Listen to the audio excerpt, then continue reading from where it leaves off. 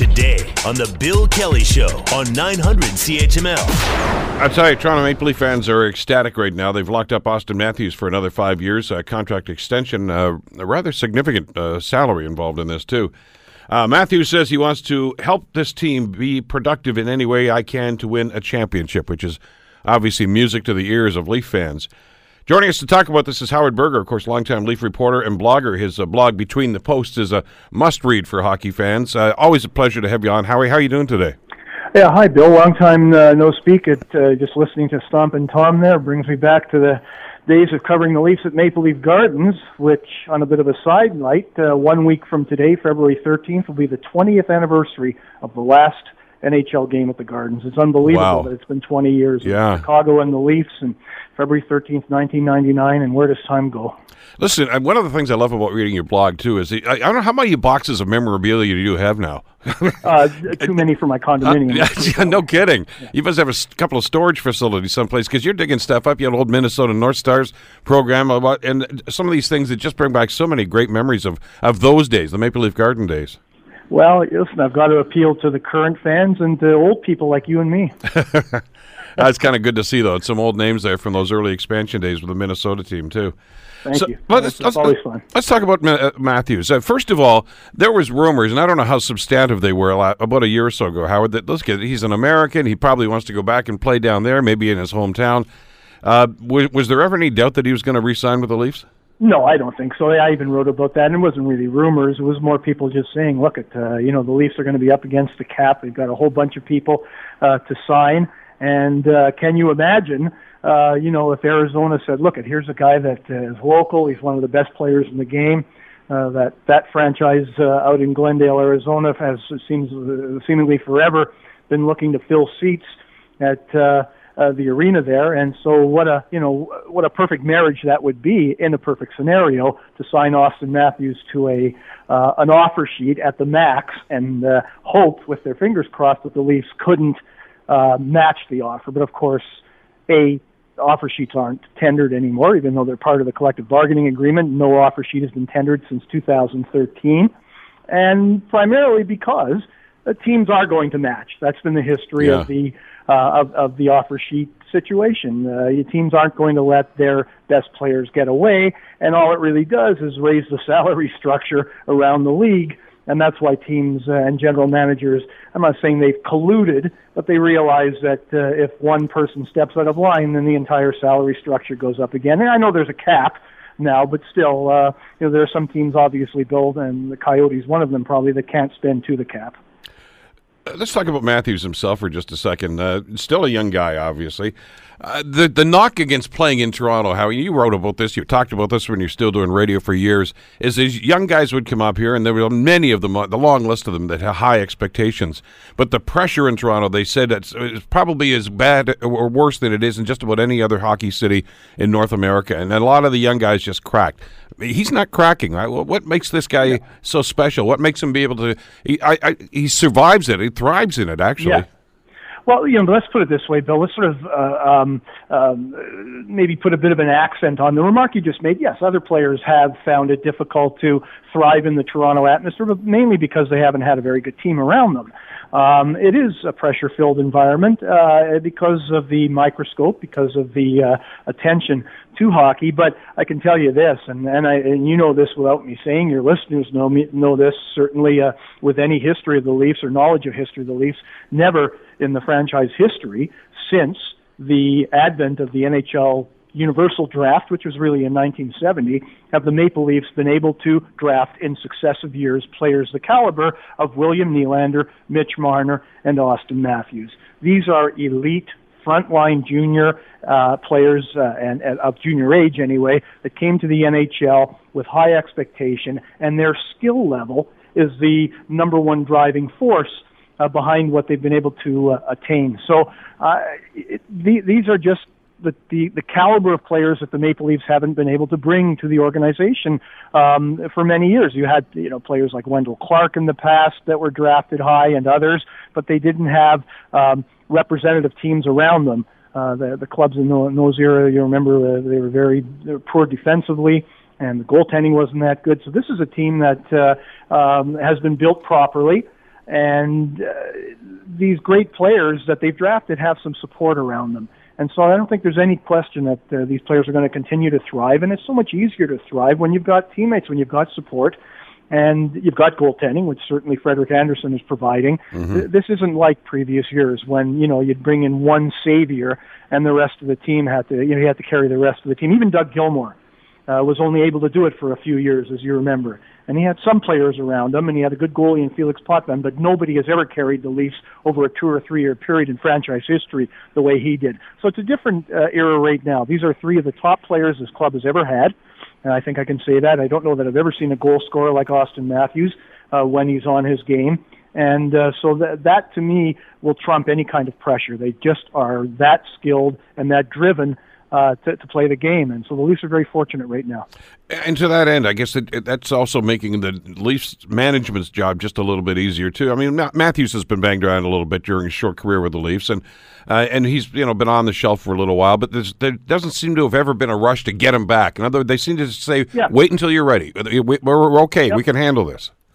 Well, and maybe this sort of branches out into another part of the conversation. Part of Matthews' problem to this point has been a couple of concussions. Yeah, I think now concussions are a little different than as we know, than any other ailment because they are accumulative, and we've seen players' careers shortened by concussions. So it's interesting that in some way that Auston Matthews would sign a 5-year deal, knowing that he's got a bit of a concussion history, and there's always the risk with any player of a career-altering injury.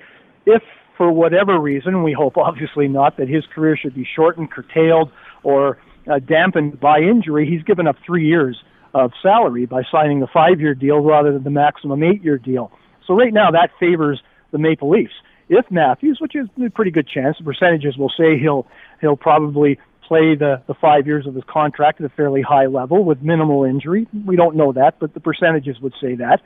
At that point, in 2024, when he is 27 years of age, it becomes advantage Matthews, disadvantage Leafs, because then he will ask for the maximum contract, his second contract, which right now is 8 years. Wrote about this today. That would take him up to age 36, which clearly is a time when players are declining. And we've seen that with Patrick Kane and Jonathan Toews, who aren't quite at that age, but they also signed shorter-term contracts initially. And then when their second contracts came up, they asked for the maximum. Now, the difference between the Blackhawks then and the Maple Leafs now is that the Hawks in that initial period with Kane and Toews won 3 Stanley Cups in 6 years.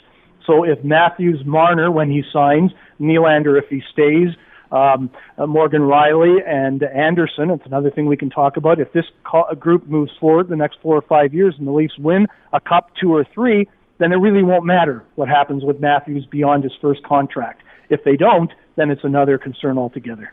How difficult is it for management, well, specifically for the Leafs here, since that's who we're talking about here, in this age of salary caps and high expectations and trying to balance all this stuff out? And I mean, they've come out of this smelling like a rose already, Howard. I mean, the Tavares signing in the offseason, getting Matthews on a contract extension.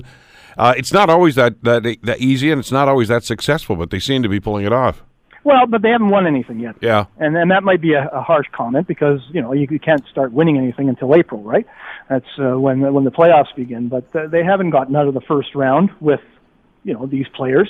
They're losing to Washington. Again, didn't get trounced, mind you. It was 6 games against Washington 2 years ago and 7 games against Boston last year. And I don't think there's any bigger task right now in the NHL, playoff-wise, than getting out of the Atlantic Division. With the current playoff setup, if the Maple Leafs are going to get to the Stanley Cup semifinals or the Eastern Conference Final, which means the final 4 teams, they're likely going to have to eliminate Tampa Bay and Boston. And right now, Montreal's playing a little bit better than Boston, but I still think the Bruins will prevail over the Canadiens and probably finish, in that group and match up against the Maple Leafs. No one's going to catch Tampa. That's incredible. If you think you have to beat the NHL's best team, which has been Tampa all season long, and the club that gives you the most trouble at any time of the year, playoffs or regular season, the Bruins, this is going to be very difficult for the Maple Leafs to accomplish based on what we've seen to this point. So they are successful. They're a better team than we thought. They're the type of team we thought they would be with respect to their record right now. As I wrote today, in the past month, Some nights they've looked like Stanley Cup contenders. Other nights, against weaker opposition, they've looked like first-round playoff fodder, as if they're going to be eliminated in the opening round. We really don't know what to expect come playoff time. But it's harsh to say, but this club hasn't won a thing yet. It hasn't even gotten to the second round of the playoffs with this group of players. So there's lots of work ahead. I think there needs to be another roster addition before this year's playoffs. And as I wrote today, you know what, Bill? You can wait and you can be patient and you can say, oh, another year we have young players. Well, next year has come and gone 51 times since 1967 for this organization. Yeah. There may be no better time than right now to go for the, to grab that ring. And so we'll see how they proceed. But it's going to be a gargantuan task to get out of the division and into the conference final this year. Well, it has been. And, you mentioned the Bruins last year, who had a great, pretty regular season, ran into the Leafs. The Leafs took a lot of steam out of the Bruins. And they ran right into Tampa Bay in the next round. And there's no gas left in the tank for that. Absolutely. And it's going to be difficult. You mentioned a couple of seconds ago, you're talking about Marner, and you said when he signs. So you're confident about that? Well, of course he'll sign. I don't know for how many years or, but first of all, he has when it comes down to it, he has no option. He's a restricted free agent. He can't go anywhere else unless the Leafs trade him. I don't think he would ever, go the route of taking the contract past December 1st next season, as William Nylander almost did this year, and having to sit out all of next season. It'll never get to that. And in restricted free agency, you're bound to the hockey club. So until you're an unrestricted free agent. So at some point he is going to sign. Will he sign a quote-unquote bridge-type deal, as Matthews did here, for 4 or 5 years? Or will he command and demand through Darren Ferris's agent the maximum 8 years? That I can't answer. We don't know yet. But this kid, I did a blog last summer, and you may remember I said, which player is the most indispensable Maple Leaf? And there's a lot to choose from right now. A lot of people would say Freddie Anderson because he's a goaltender. That clearly is a good pick. Others might say Morgan Rielly. I mean, you don't really have another defenseman of that caliber. That would be a good pick. Austin Matthews obviously comes to mind for all of his goal-scoring ability. But I picked Nylander because I still think he does more than just about every other player. He's a machine. He's a creative guy. He can score. He can set up. He can skate. He can play power play, penalty killing. I think he's the most indispensable Maple Leaf. If they lost him to a long-term injury, I think it would hurt more than just about anything else, maybe other than their goaltender.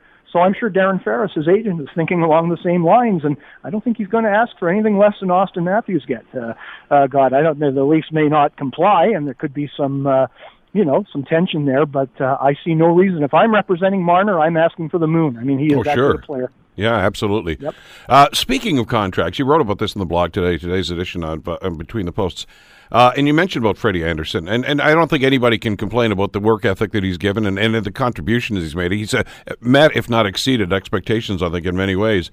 But as you mentioned, he's not a spring chicken, and his contract's up in, 2 years? And you know that management's got to be thinking long-term as well. Well, I think that's also being underplayed in the media. Everybody's talking about Matthews and Nylander and Marner, the guys that, two of them have been signed and Marner still has to be signed. You've got Kasperi Kapanen that's up in the off season. They've got to either re-sign Jake Gardiner or trade him or replace him, rather, with a commensurate talent. But the person that everybody seems to forget right now is the goaltender, who has only 2 years left on his contract after this season. And so, how does that correspond with the so-called Stanley Cup window that the Maple Leafs might have, even with Matthews, even with Marner, even with Nylander? If you don't have a great goalie, you're not going to win the Cup. I don't care how many good forwards you have. And the part B of that is we can't really tell yet if Frederik Andersen is a quote-unquote playoff goalie. I know a former coach of the Maple Leafs that everyone knows, who I will not mention, that said to me in an email that, no, he's not a playoff goalie. That's just one opinion, and we really haven't seen that yet. I know he was tired last year. As I've written a million times, Mike Babcock overworked him toward the end of last season, and when it really mattered in Game 7 of that series against Boston, he couldn't stop a balloon. He was that tired.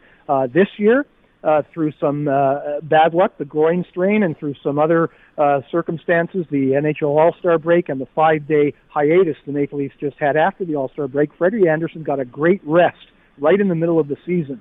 So if that groin strain doesn't nag him the rest of the way, or if he doesn't aggravate it, and it's really settled down, I think he'll be in a much better position to help the Leafs come playoff time. I mean, what number one goalie gets a rest like that in the middle of the season? I think he played 2 games in 5 weeks, which is really, really going to help him because Babcock wants to win in the regular season. He wants points, and he really rides his number one goalie hard, as it turned out last year, too hard.